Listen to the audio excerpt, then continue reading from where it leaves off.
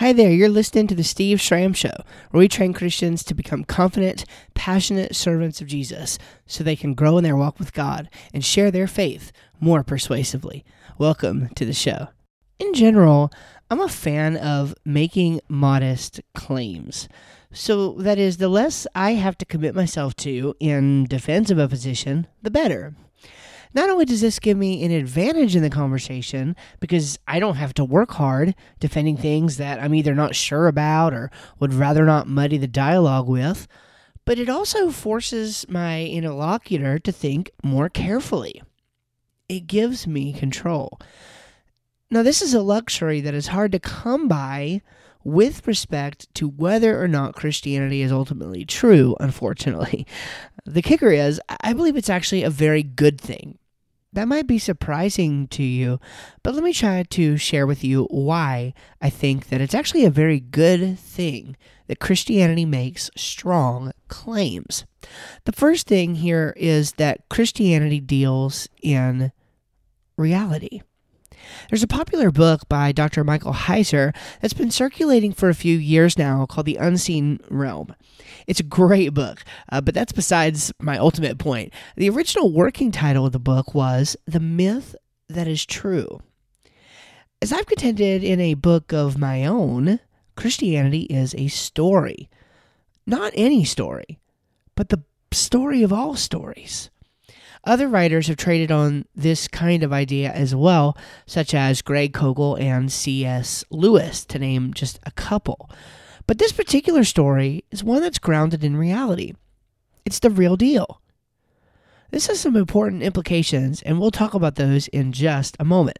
Now, if we're not careful, we'll use, rather unfortunate language, when sharing our story that casts doubt on it from the get-go.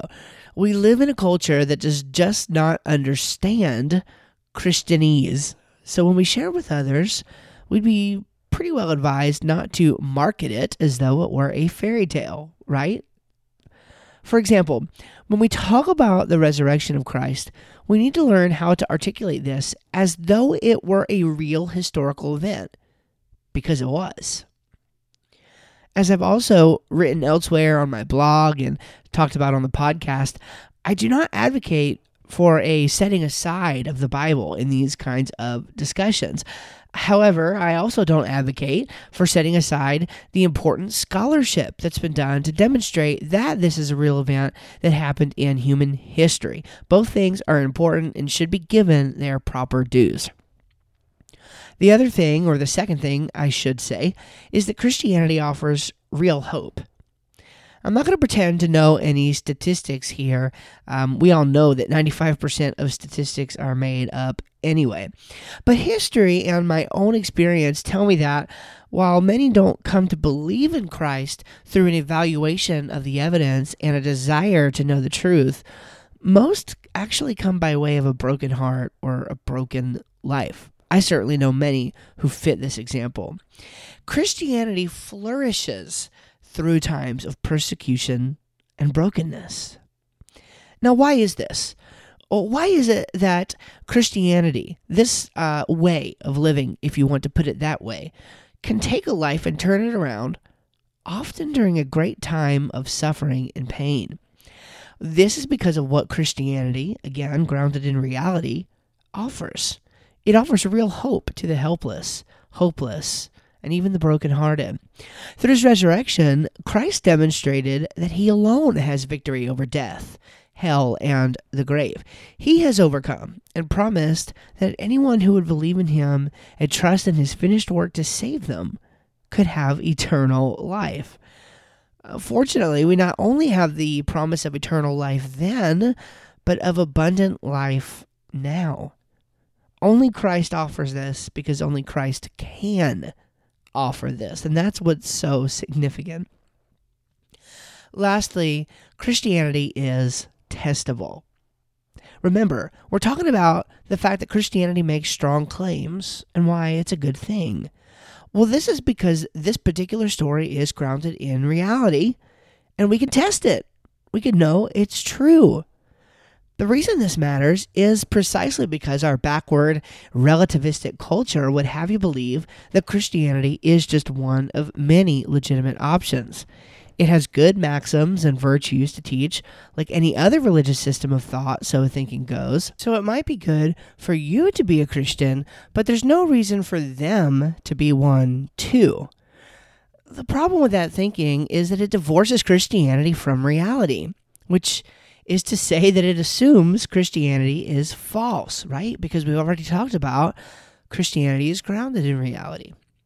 Also, Christianity is exclusivist. Jesus said, "I am the way, and no man comes except through me." So for the hope, virtues, and maxims that Christianity offers to actually be meaningful, it must be true, which means every other worldview must be false. This is why it matters that Christianity makes strong claims. And by the way, the Apostle Paul thought the very same thing. Just check out 1 Corinthians 15:17. In what ways is Christianity testable? Well, many, but two come to mind as the most important: history and prophecy, which is just history recorded in advance. In fact, we see these actually emphasized in 2 Peter 1:16 through 21. History is the domain of eyewitness verification and what they recorded about what they saw. So our acceptance of Christ's historicity comes backed with lots of this kind of eyewitness evidence. In fact, much more than would ever be expected of a first century carpenter. We have at least 4 independent sources found in the gospel traditions themselves, and around 17 extra biblical sources that confirm various aspects of his life and work. But we also have a more sure word of prophecy, as Peter claimed. Again, history recorded in advance. Christ's arrival in history is not some isolated event. In fact, in Revelation 13:8, it claims that he was slain from the foundation of the world. And many of the details of his life and work were written hundreds of years before his arrival.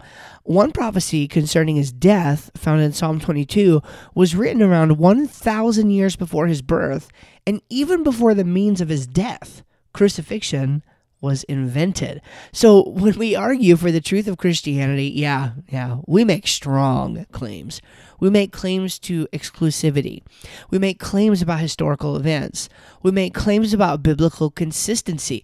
We make claims that history has been recorded in advance. But these claims are a good thing. They underscore the fact that Christianity is grounded in reality. And that means that our faith is meaningful. I want to thank you for taking the time to listen to this episode of the Steve Schramm Show.